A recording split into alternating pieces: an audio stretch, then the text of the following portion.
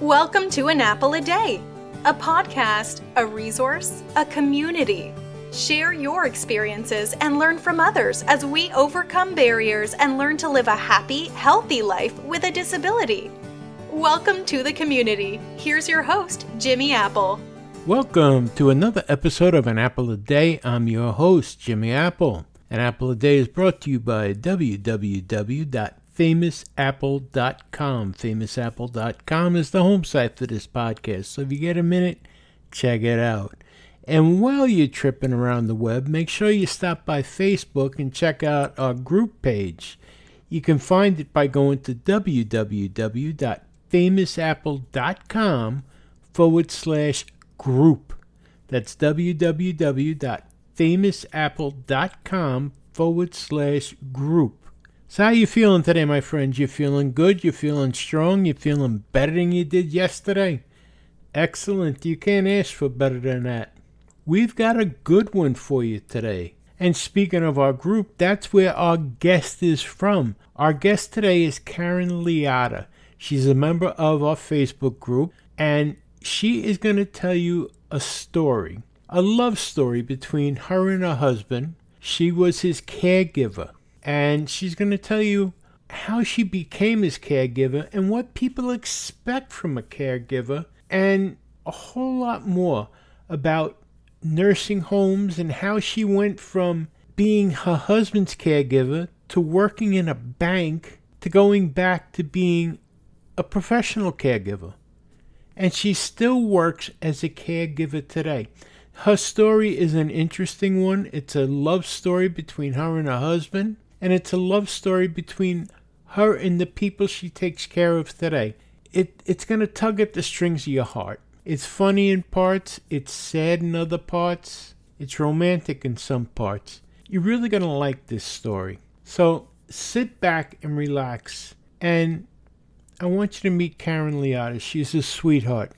She's a lovely person, and you can't help but like her. That's all I can say.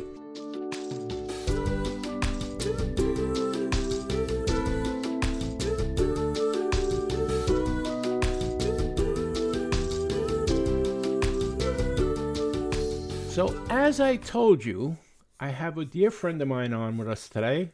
Her name is Karen Liotta. Now, Karen originally came from the Bronx, but she decided to move out and move to Connecticut. Karen's been a caregiver all of her life. She took off for a while, thought she'd try her hand at banking, but she said she couldn't do that. She had to go back to caregiving. And now she's a professional caregiver again. I'm not going to tell you her age because I can't count that high. But let's welcome Karen Liotta to the podcast. Hello, Karen. How are you today? Hi, Jim. I'm good. Interesting to hear my life story told in a short period of time. And it sort of went that way. But actually, yes, thank you for not giving away my age. I am only 25. I only have two hands and one foot. I can't count. And a crazy brain. And, yeah, I was born in the Bronx, and which was wonderful growing up there, and had a wonderful neighborhood and challenges as I grew up, family-wise. And at a younger age, I had to help my mom, who was unfortunately then divorced when it was not known to be, and help with my sister. And it was just always in me. I always loved my baby dolls, so to speak. I was always someone who cared and took care of. It was just, it's an innate part of me. And time went on, as it did, and I was helping my sister. And then time went on, I helped my sister again, taking care of her and her children during different situations, all with love. And that's why I was saying to you, Jimmy, I don't call not caregiving, not a caregiver. When we take care of one another, whatever the situation might be, it's from love. It's from our hearts that we do it. And every, how do I say it? It could be a mother, father, sister, husband. It's just who you're there with. You do it from your heart. And fast forward, well, I did. I through my life. I'll give you a crazy story here. Okay. I married a man 33 years older than me when I was 21, and he was 57, and he was going through a divorce. We certainly didn't plan on that. Was not my plan of action, because I had a whole different thought of my life and was busy working and dating. But over the time, we became very good friends, and 5 years after being friends, we got married. There goes my story. We moved from the Bronx all the way up to Pauling, New York, raised our child, and our theory was, okay, Lou will get older than me, and I'll be older than him, and whatever. I would, life, you take a chance in life, you never know. You don't think about age. During that time, so there you go. So now I'm married to a man older. My mother is older. My father, God bless him, was older. My aunt and uncle, they were older. Things were going well until all of a sudden that age factor, now I'm in my 40s or 50s, and they are all older, and Lou even being older than them. And I didn't have anyone to fall back on. My brother was doing his from being a vet, he had a lot of post-traumatic syndrome. My sister, I still had to take care of. So I had a lot of responsibility for family. And how do you do it? You take it one day at a time. And fortunately, Jim, as you said, that I went into banking later on in life. Never thought I would do that, because I'm the creative banker. I was able, during my period of banking and in business, I met a woman who was the head of the Alzheimer's Association. And then we're going back a good 25 years ago. That was my salvation of understanding. And also through, we'd have different in banking, they'd have, I don't know what to call it, convention, but where you get to communities and you get the hospitals together and all of these businesses together. Mm-hmm. And I met hospice, a person representing hospice, and had conversation. And all of these little pieces helped me in hindsight to understand what my family members and then eventually what my husband was going through. Can I just interrupt there? Did your husband had Alzheimer's? Oh, yeah. Oh, okay. Jimmy, Lou was, that's where you don't know that story? No, I didn't know that. Oh, my God. Jim, if we're on, I'm sharing this with you. Let me tell you, Lou worked until he was in his 80s, 82. Wow. So if anyone, can be part of this story that you're going to hear. And 82 years old, he was physically fit, strong man, and I was working at the same time. And our son was in college. And one day, I got a call from our neighbor saying, oh, my gosh, Lou was in the market, and Pauling is a small town, and he'd forgotten how to get home. Whoa. Oh, my gosh. And it happened, and that was like a one-time thing. Didn't happen again for a long time, but it happened once. So that was the beginning. So that's why I go back to that woman who's this is where my story really goes. And so he was diagnosed with Alzheimer's. Wow. I was still dealing with my mom, who was very ill, and my sister, who was having crazy times, and my uncle. So I had to juggle, and I was working. And I juggled it. I made the best that I could. And what I found going through it all is you have to need a good support system. You have to be able to say, I need help. You have to keep a sense of humor, and you can't feel sorry for yourself. You have to take the joy out of what was and keep that going. Going to Lou with the Alzheimer's, I was able to find a daycare, and he was still with it. And we pulled up to daycare, and we both cried, but he knew he couldn't be, he couldn't be home alone and didn't want to be. And they were wonderful. They included him as though he was working there with them, and gave him a purpose. He needed, and that's the other part, Jim. Everyone needs a purpose. That's right. Life. That's absolutely right. And they were so, oh my God, I'd go and I'd bring him in the morning before I went to work, and then in the afternoon they had a bus, the senior bus that would bring him to the bank, back to me. And we were fine. We accepted where our life was, and we continued to live.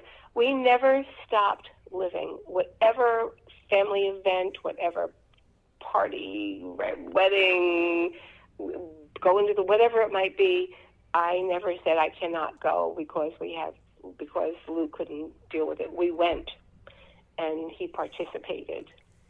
And one day we're driving down to an event, and he said, "You like to always dress nicely." And he said, "How do I look?" And I said, "Handsome, because I dressed you." Okay, good. It did get to a point where I wasn't able to bring him to work anymore. That was another story I could go on and on about. But where I was at the day, where Lou was at the daycare, there was a woman who worked there. And so I reaching out, and I said, "Guys, I need help. Lou cannot come back to the bank anymore. I'm going to be transferred over to another area. And do you know anyone who could help me out after daycare?" So I needed daycare after daycare. And this Karen said to me, I could hear her say, "My husband's just retiring, Bill, and let me ask him." And she came back the next day. She said, "Yes, we can." And they brought him home. Karen brought him home with her every day after work at the daycare. And then I would come after work to bring Lou home. And we, again, would keep sending Lou out. Let me tell you, it's exhausting because I work to come home. It's like having a child. Right. And the one day, I'll make you laugh, Jim. So one day, and Lou loved gadgets. He liked sunglasses, anything that was different, 100 pair of sunglasses or different, what would I say, can opener, or I don't know, just gadgets. Right.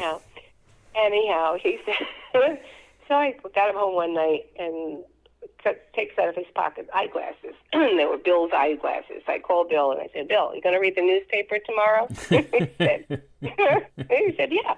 I said, "Nope, you're not." "No, you're not." "Lou has your glasses here."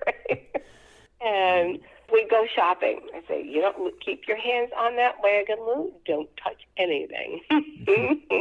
"We don't want you to go to jail," we would tease, because he said, "Oh, that's cute. I like that."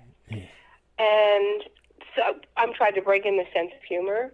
I had a great support system. My son, and his wife helped me tremendously. I had hip surgery. My stepmother was going to come and take care. She couldn't anymore because she had ended up being diagnosed with macular degeneration. And Louis and Christy and baby Kaya, she was 1 year old, came and they stayed and they took care of him while I had my surgery. They worked. He drove his father every day to daycare. She went to work too. You can't, I can emphasize enough, if you don't have the immediate family to help you, you need to then say, go back to the daycares, go back to wherever you can reach into your community. Don't feel guilty, don't feel embarrassed. Just reach out. Exactly. And, oh my God, I could go on, Jim. So there you go. Nothing back on the back part. I'm fast forwarding to what happened with Lou, because this is where I'm working now. Why I'm there was meant to be, okay? So with Lou, we did that for a while. Then he ended up taking a fall, and he had to go to medical-based daycare. And the medical-based daycare said to me, it's a nursing home in Putnam Ridge. I loved them. They were wonderful. And Lou can come here every day. That was different because that was very expensive. But as long as he can get into the car. If he can't get into the car anymore, he can't come. And they didn't say it that way, but right. More or less. And I said, okay. Oh, God. My brother built me the ramp for him to get up and down in the wheelchair. I got him up every day. We got there. We were there 7 o'clock in the morning. In the afternoon, I'd get back over at 5 o'clock, 5:30. And one day I got there, and they said, Lou can't come anymore. I said, well, I thought I'd die. What are you talking about? Well, because I said, you can get in the car. He said, no, you're killing yourself. And they talked to me about, they have an Alzheimer's unit, a dementia unit right there at Putnam Ridge. And they said, he's time. And they worked with me. And so that's how, for 4 years, he was at the nursing home. But during that time, I was just not even thinking, never even gave it a thought. Never even gave it a thought. We're just Karen and Luke. You know, when I pull up, Jimmy, and I smile because when I would pull up at night to pick him up, and the woman she volunteered to work overtime for me, she said, you know, this is just a beautiful love story. And especially because of her age difference, you know, and when they realized, I said, we were inseparable. We had our souls met, and that was it. There was no going back. So while he was going on to being in the environment of people who are loving and caring and others who need more care. And we became very well, 4 years he was at Putnam Ridge. And you know me, I'm a social butterfly, so, you know, we would go about and visit and talk to every single person. We never sat still when I was there every single day after work and on the weekends. And I sort of knew, Jimmy, it was sort of my calling, because I could see how can I say, even in their dining area when I would get there, and they were, again, wonderful. Mm-hmm. Some folks needed more help than others, and some folks recognized earlier on that they were waiting for their dinner, where others didn't realize that their dinner they didn't miss it yet, so to speak. Right. Reverse. And I would say, guys, when I get there, is it okay if I help out? They could get in trouble because they said, oh, I said, that's okay. Those folks who are sitting waiting for their dinner and they know that their dinner is coming, I can do that, and you take care of the others. So my eye was always on making everyone feel comfortable and be taken care of. But that's you. That's you to a T. You're looking to make other people feel comfortable. Yep. And I have to say, I've always known that about you. Since I met you. You exude that you want to make other people feel comfortable. It's who I am, Jimmy. Yeah, I was born. Margie will tell you that. Sometimes she'll say to me, "Okay, you know, because we're so funny. We're not opposite. She cares too, but opposite in our openness."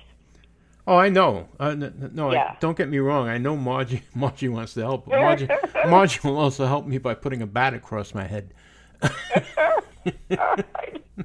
But inside of her, she's just full of love. Oh, she is. She is. Don't get me wrong. I know.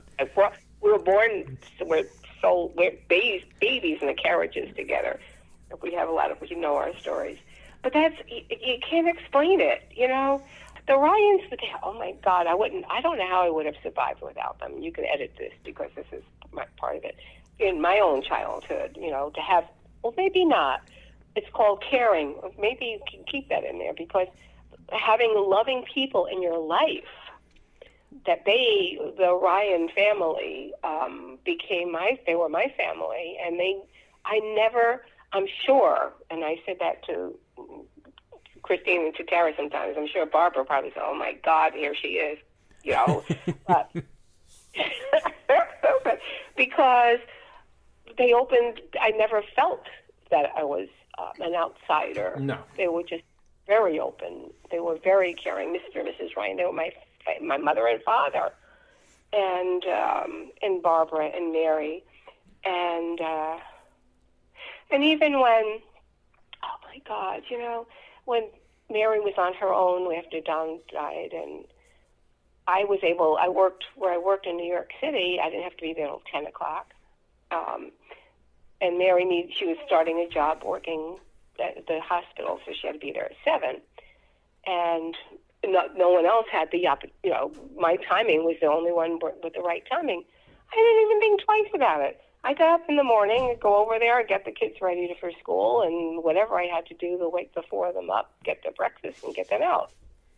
Come home, get dressed, and go off to work. It was something I wanted to do. It wasn't a chore. It was just, I enjoyed it. That was also a sign of the times, though. That was the way it was back then. That would be unheard of today. You know that. I don't know. According to the people you're with, Jim, I don't know. This is true, too. The trusting part is gone, This is true, too. Yeah. Yeah. I think within, growing up in a building, like we would call it, our building, it's with one big family, and your doors were never locked. They were always open, and you had a lot of trust. But there are others out there that we don't hear about, that who do the same. Well, you got to think about it. There's caretakers all over. There's caregivers all over. Like, people don't realize it. The police, they're caregivers. Firemen, they're caregivers. The military, they're caregivers. Yep. They're taking care of all of us. Yes. Absolutely. Yep. The they're local. Giving their life. They're everyone. Yeah, they're putting their life on the line for others. Exactly. That's even more. That's extraordinary. I look at my wife, and I think to myself, and I've said it to her many a times, if it wasn't for her, I probably would have been dead a couple of years ago, because she pushes me sometimes to do things that I'm supposed to do that if I was on my own, I probably wouldn't have done. And that's human nature, Jimmy. And it is human nature. We need to have support. Back to that same thing I was saying. We have to support one another. And so I'll go back to, Lou then was at the nursing home, and then unfortunately, 4 years, he passed. It was funny. So I left there. I was still working, and I hadn't sold my house yet in Pauling. And I had, actually. I sold it 4 months before, but I hadn't retired. And they asked me, they wanted me to come there to work. And I said, I couldn't make a commitment yet. And right across from where I live, as you know, there's a place that I can't say names. I don't think it's appropriate. I don't think, right. Where I work. And I knew, and it's for assisted living and, so on and so forth. And even independent, they have different levels. And came over here, and I said, I went over there when I first moved in to say, do you need any help? Because I knew where my heart called me again. And 12 years went by, 13 years went by. And 12 because I'm there 4. I don't know, can't do any math right now. But anyway, at some point, as you know, I said, I have to go back to work. I had to find a place to be. Financially, I needed to. And I said, where could and a friend, a young friend, who happened to know someone over there, said, I know someone who's the executive director, and I gave her my resume. She helped me with it. That's how I got there. So I got hired. And I knew it was my calling, again, to be in the right place. So going back, like you're saying, from my childhood and to Lou and oh my God, where I am able to share, and I do that a lot, because there are, again, they're older than me, which is old, and their husbands are having dementia, let's say, or issues, and I have become they can talk to me, and I share with them, and they communicate, to be able to be open and not be afraid of what you're feeling, and not to be afraid, again, going back to say, I need help. Or I say to them, it's okay to keep a sense of humor. And there's a fine line in all of that, but you don't want to masquerade your feelings. You don't want to just laugh and say, oh, this is fine. There's a line there. But if that person when I say keep a sense of humor, I'll give you an example. One of the gentlemen will walk by and I'll say to him, "Hey, handsome, how you doing?" and his wife, we laugh, and as he's walking by the dinner, with his walker, and he remembers, and he turns and says, if he sees me, he's waiting for that. "Hi, handsome, how you doing?" I teach crocheting and knitting to people who are 94 years old. Wow. Yeah. Wow. Some are younger, some older, some remember, some don't. And I had a woman come this week. Can't say her name, and she said, "Oh, I forgot my stuff." Well, I knew she would. And I said, "Okay, let me get to you. Well, got everything right here for you. Let me get it for you." Patience are a virtue. That's my other thing. You have to have a lot of patience. Yeah, I'm sure. Lot. And that comes from the heart, Jimmy. Everything comes from, you have to be that kind of a person. It comes from the heart. And got it going on it.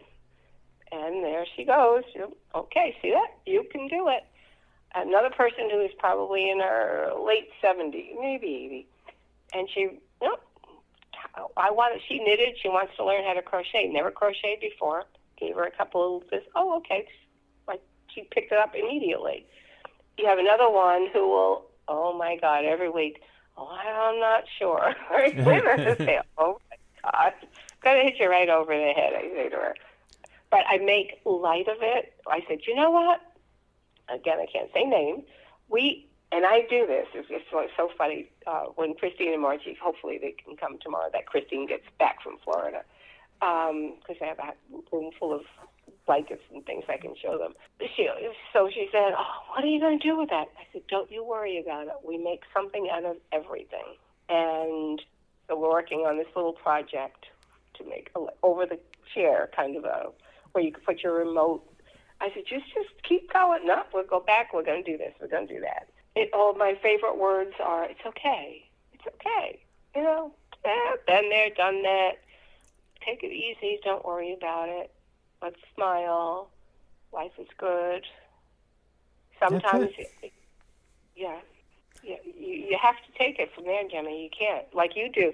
You are my inspiration. Well, I just want to add something to this, though, because I always tell this to people that have the disabilities, but this also works true for the caregivers. It has to get to you at some point that you feel like you're up past your throat, that it has to get to you. And it's okay, I think, to have a pity party. You have to get it out of your system, because if you try to hold in all the emotions, because after a while, you have to admit, Karen, that you have to look at everything around you and go, oh my God, I got to do this again? All right, you may not voice it, but that may be the voice in your head. And you have to... And I do. I talked to Marcia. Right, okay. Yeah. So when I'll come home and I was, oh my God, because she was teaching with me. So she knows the folks. She's not teaching with me anymore. We also teach up at the Woodbury Senior Center. But yes, you are absolutely right, Jimmy. You have to let that steam off. You have to. You have to be sad. Right. You have to see. You have to have reality. This is reality. You're absolutely right. You have to be able to bang the table sometimes. You have to be able to scream out loud. You have to be able to stamp your feet, get it out of your system, and then just breathe deep and clean it all out, and then you can go back with a fresh head and start all over again. You can't bottle that all up inside you, because you're going to explode at some point. Exactly. And that's where, again, we're going back to support system. So at different levels. So, for instance, starting where I am now, my support system would be, like I talk to my daughter or I'm talking to you, on a daily basis. I would, because Marcia and I were back and forth. I'll say, oh my gosh, this is what happened today. And, it's heavy on your heart. And some of the other women that I'll work with. So I can release that, my immediate, my life to now and right now. Back when it was with Lou, I had a wonderful, and I still do, support system. I even took care of Lou's daughter, Pat. Oh my God, that's another story. And that wasn't, let me say this, I'm not one to say, I'm here and I need to be your caretaker. So it's the way all care lover, as I'm saying. Right. In her case, it was caretaker. But Margie knows Pat, so she would know what I'm talking about. But she was my daughter, so to speak, my stepdaughter. Yeah, she's your daughter. And she helped me during times, and I tried to help her. But she was a very demanding person. And you know what? All right. We got on this subject. Very interesting that you're bringing this up. See, I forget. This is the whole idea here. This is interesting. Now you go back to the kind of person you're taking care of. Okay, I got you, Jimmy. Okay, so now I'm taking care of Pat, who is like, I need this right this second. And, you didn't get the right one that I needed. Oh, really? And I'm driving from Connecticut to New York, to the Bronx. Okay, did that. Well, this is wrong, that's wrong, this is right, I need it, and you blah, blah, blah. And I was her power of attorney and her healthcare proxy, and I had my niece Cookie with me, thank God, because I'd have her before I killed Pat, right?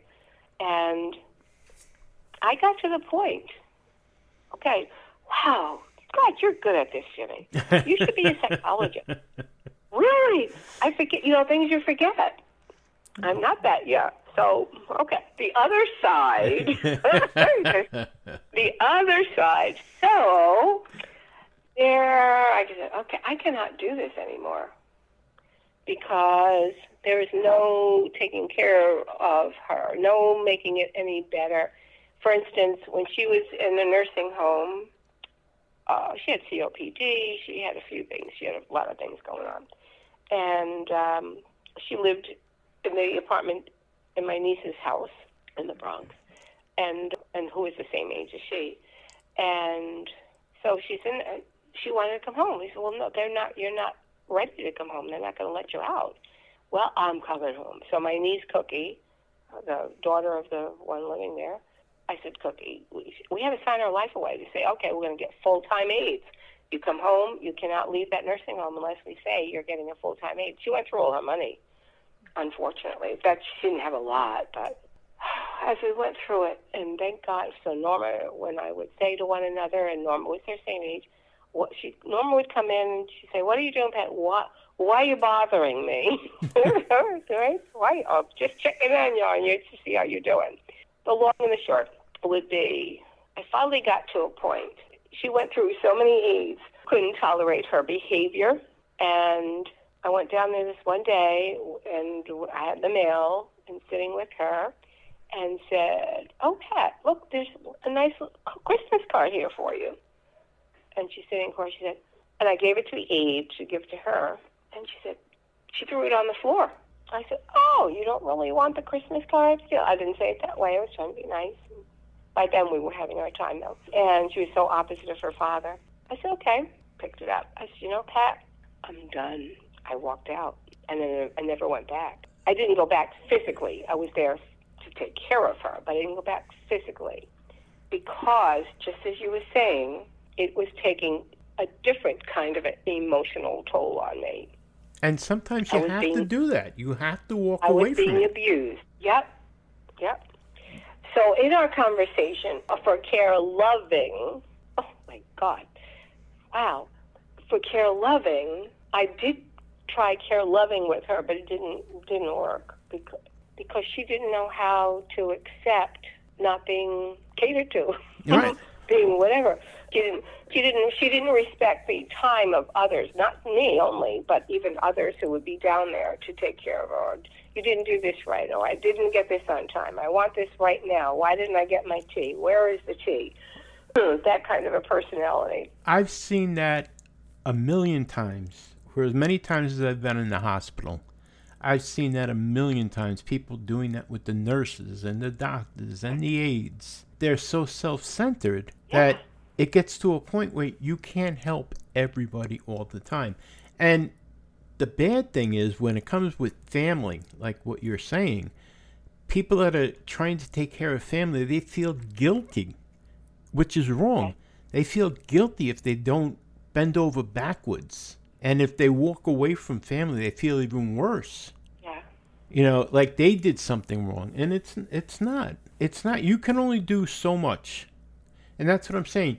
You have to, the caregiver, whether you're family or not, the caregiver is entitled to a pity party. Because you can only do so much, and then you have to walk away, and you have to let the steam off. You have to blow that steam out, otherwise you're going to explode. Yeah, and that's what going to say in the respect of, according to what it is, to have support systems. Be like with Lou, where he was able to go out for the day to, you know, it was like going to a senior citizen, you know, where I go now, a senior citizen locale. So he was okay. He's being taken care of. He has a good day. Excuse me. And I was working. And even if you're not working, I would say to everyone in the older population, even if you're not working, just like you're saying, Jim, it's a good thing to have that time to yourself because you need to regenerate your energy. Can I ask you a question about the place where you're working? How many people are putting people into nursing homes and just leaving them there? Where I am, it's not a nursing. I know, all right, where I work, it's not a nursing home per se. We have independent living, assisted living, the villa for Alzheimer's, and another area that's for a more need of assisted living. Okay. And rehab. Sorry about that. No. I'm saying so. It's different. You're right on this now. So most of those in the independent and assisted living, I would say 3/4 of them, if not more, because they've decided to come this way to live in here because they need to be close to their kids, and they're paying a lot of money for it. No, I'm sure. A lot of, yeah. Some are not. Some are there because their families are all over the place and they're not here, and they just want them to be taken care of, and they don't come. I can tell you how many, what you're saying is, there's another way to look at it too, Jim. Those people who are living there, it's not that, even though they can afford it, doesn't mean they were dumped there, but they still are sort of dumped there sometimes because the family doesn't come to see them.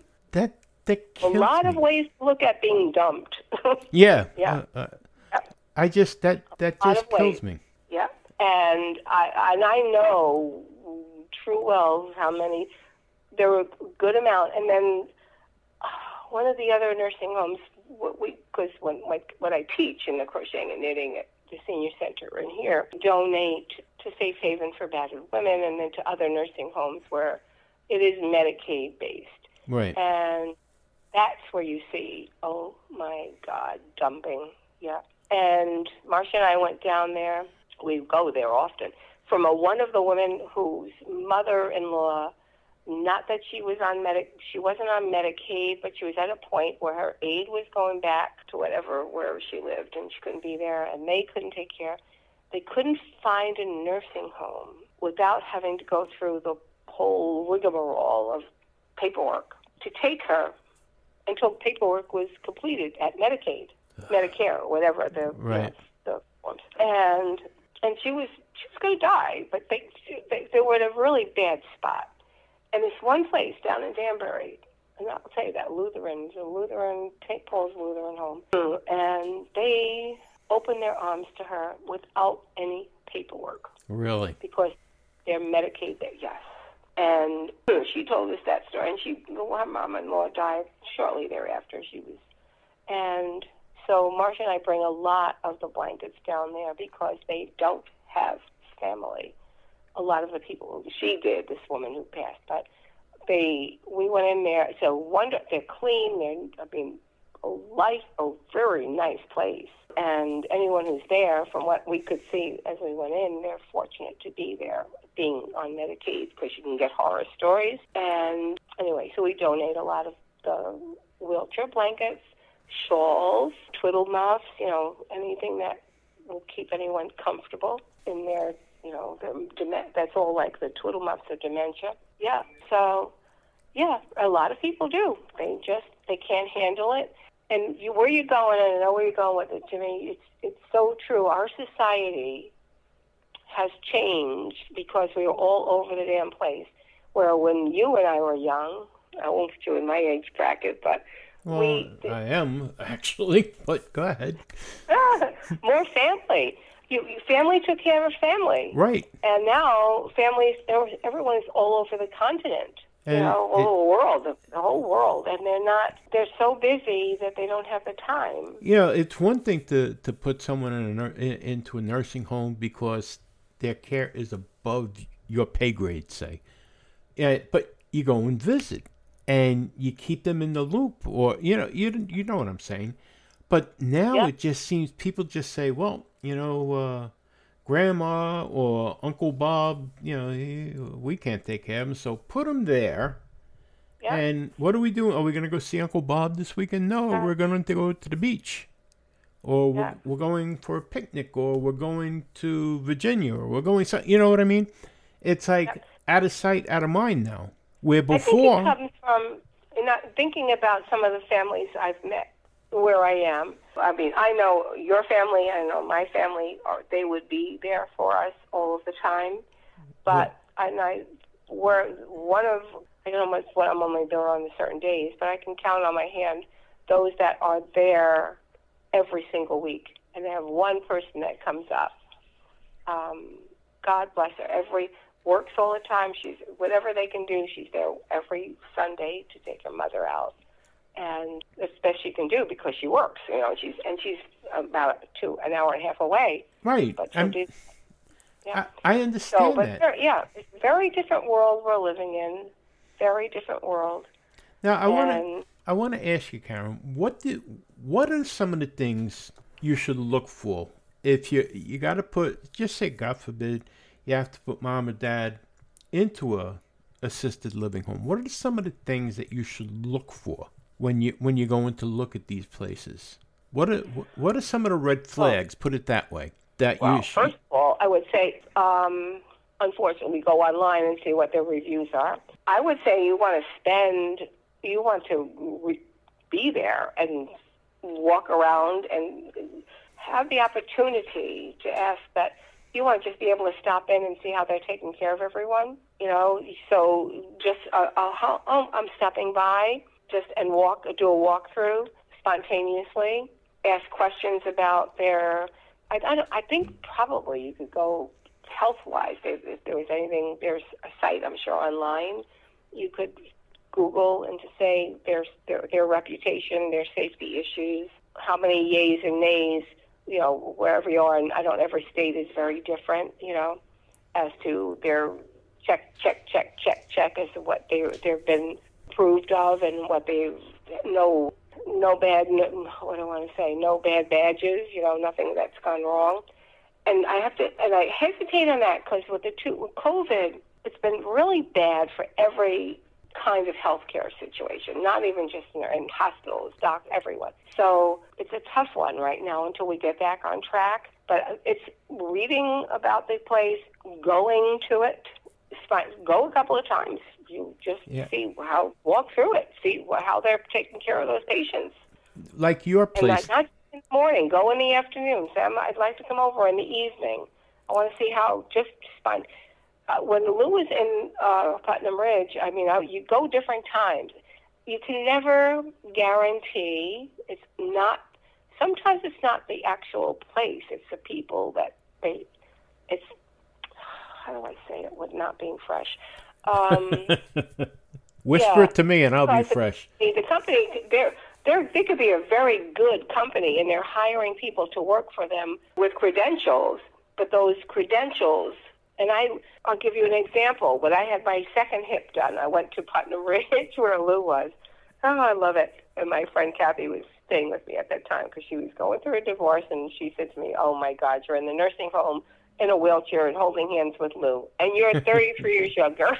So we laughed.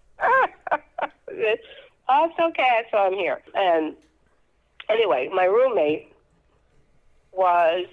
she had a lot of issues with her bones, and so she was bedridden. And there I go again. I can't help it, who I am. Being the advocate. Oh, my God. The aide, she's ringing the buzzer. I need to be ringing. Nope. No one comes.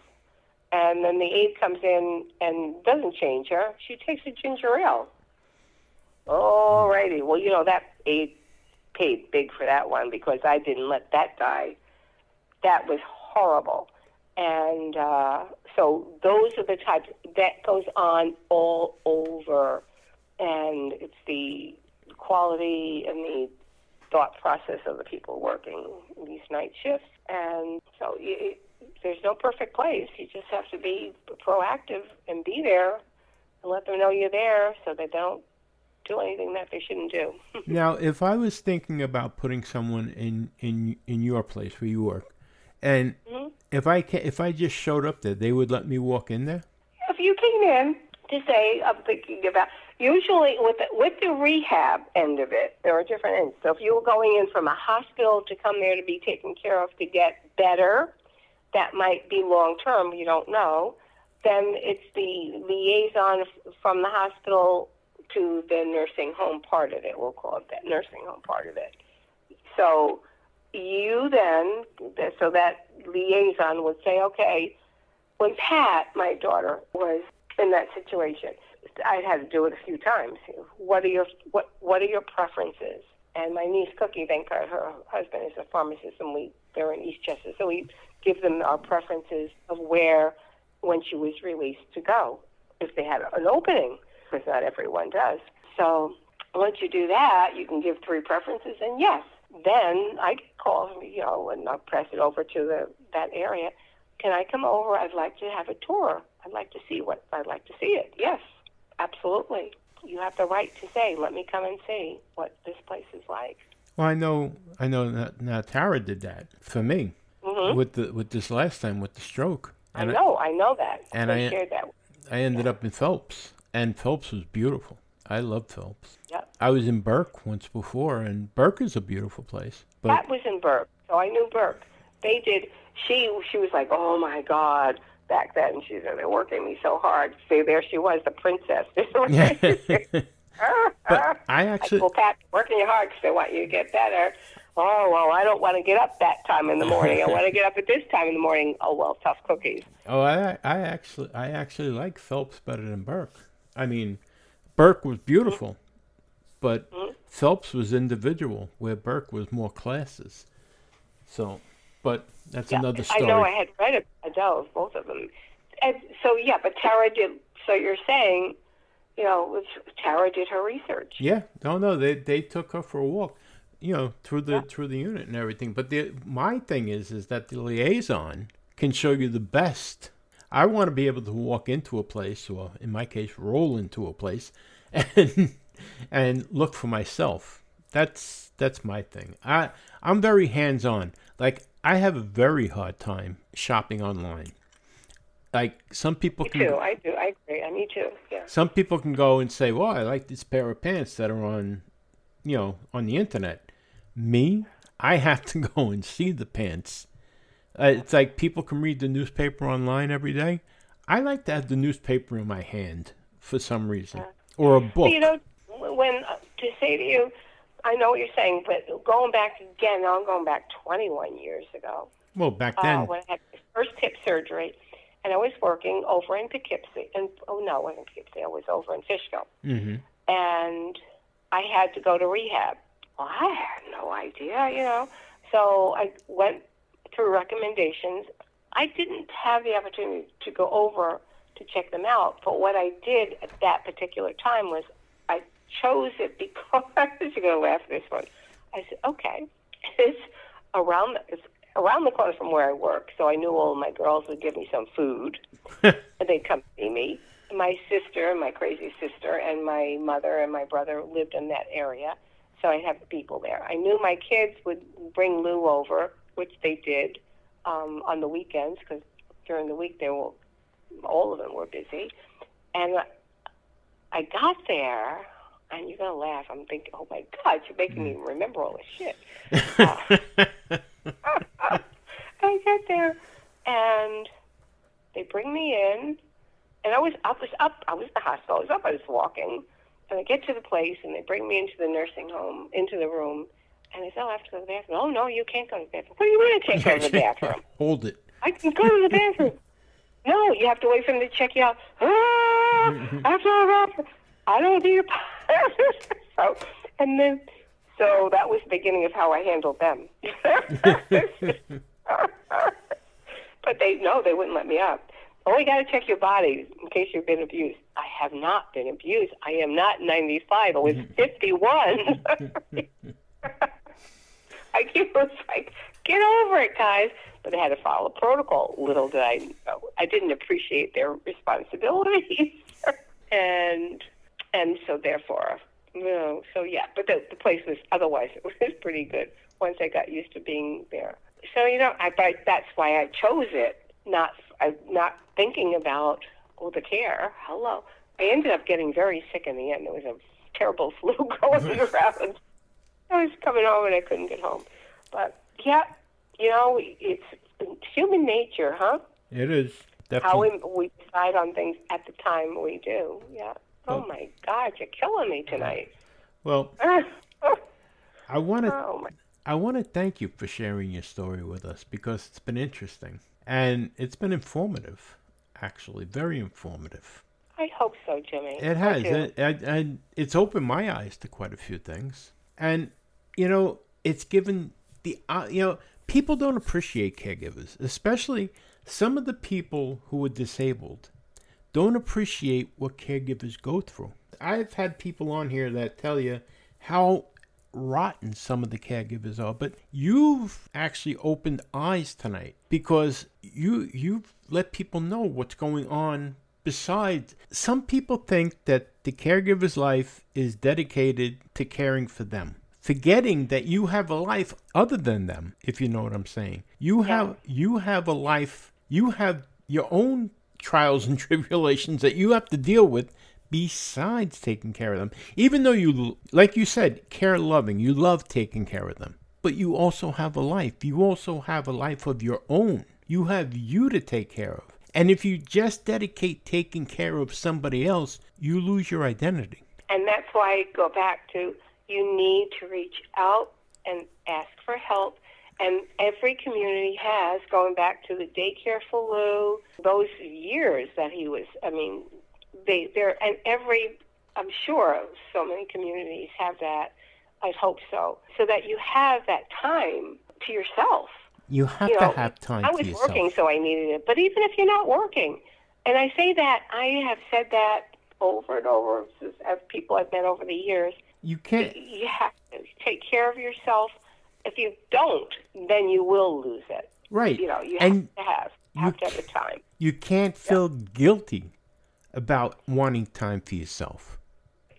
And too many people do, especially when it's family that you're taking care of. Yep, I know. That's what I say. You have in a roundabout way, and this gets put on the shoulders of the person with the disability. They make them feel guilty. It's like, oh, you're going out? You're leaving me here with so-and-so? And that's wrong. That is so wrong. The person that is taking care of you has a right to their own life. They have to have their own life or they're going to go crazy. They don't, in the mind, I know, yes.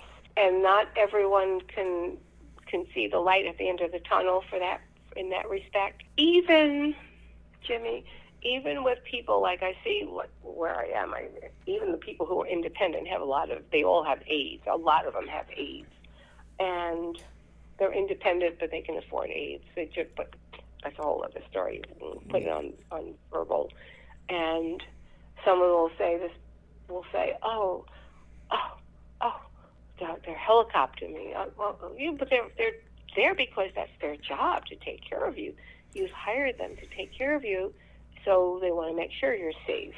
And they want to make sure, I said, be grateful for the person that's overlooking you to the point that you're overlooked overwatched. Overwatched, thank you. Other than the other one who will be saying, oh my God, that they're sleeping in the chair. There is an equal medium, I'm sure, but better have the person that's going to be overwatching you than not. And that's human nature, Jimmy, too. But I also think, too, that independence on the other end of the spectrum of the person who needs to have help, but they don't want to be overwatched either. But there's some people, too, that, for lack of a better saying here, get off on having people watch them. But then when they overwatch them, then it gets annoying. They want people to, they want that attention. And they crave that attention, good, bad, or indifferent. They crave the attention. And then all of a sudden it gets to be too much for them. They don't want it all the time. It's like crying wolf. They don't do, yeah. And that's, I don't know. But that's I know. You know what, Jimmy? It's called human nature. We can never, there's an equal medium to a degree, and yet there's not. And every day, I think there should be, maybe that should be something here, podcasting. And maybe there's something out there already on it to think of for the future. In my mind, I'm seeing a list of how to take care of someone, and for the person being taken care of, how to let someone take care of you. Right, exactly. And have it, I'm giving you that visual, so I'm going to leave it up to you, and have it go from how to take care of someone, go to, how my mind, I'm looking up in the ceiling right now, visualizing the 2 columns with those questions. Hey, you know what? That might be something you could put that out there in your, even if it's in Jimmy Apple and what I see on Facebook, but somewhere, put those columns there with all the questions that we could think of, how the da-da-da, and how on each end, and what would you want? How do you expect? Or what do you look for? And let the person being taken care of answer. And if they have someone taking care of them, it's like a quiz, like just a quiz, just like, hello, how do we get along? And let the person taking care of them answer those questions. That's an idea. Sort of like, yeah, you got what I'm saying, right? Because I'm tired, so I can't. Now I'm emotionally like, oh, but some way, because what we're getting from what we're just talking about is emotion, respect. Well, big time respect. Karen, this has been great. This has been great, and I want to thank you for coming on tonight with us. You are so welcome, Jimmy. It's been my pleasure, and my pleasure. I definitely want to have you back on. Definitely. I'm right there with you, darling. We have a lot more to discuss. Yep. So absolutely. Well, thank you again. We're a team.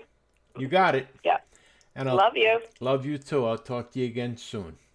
Okie dokie pokey. All right.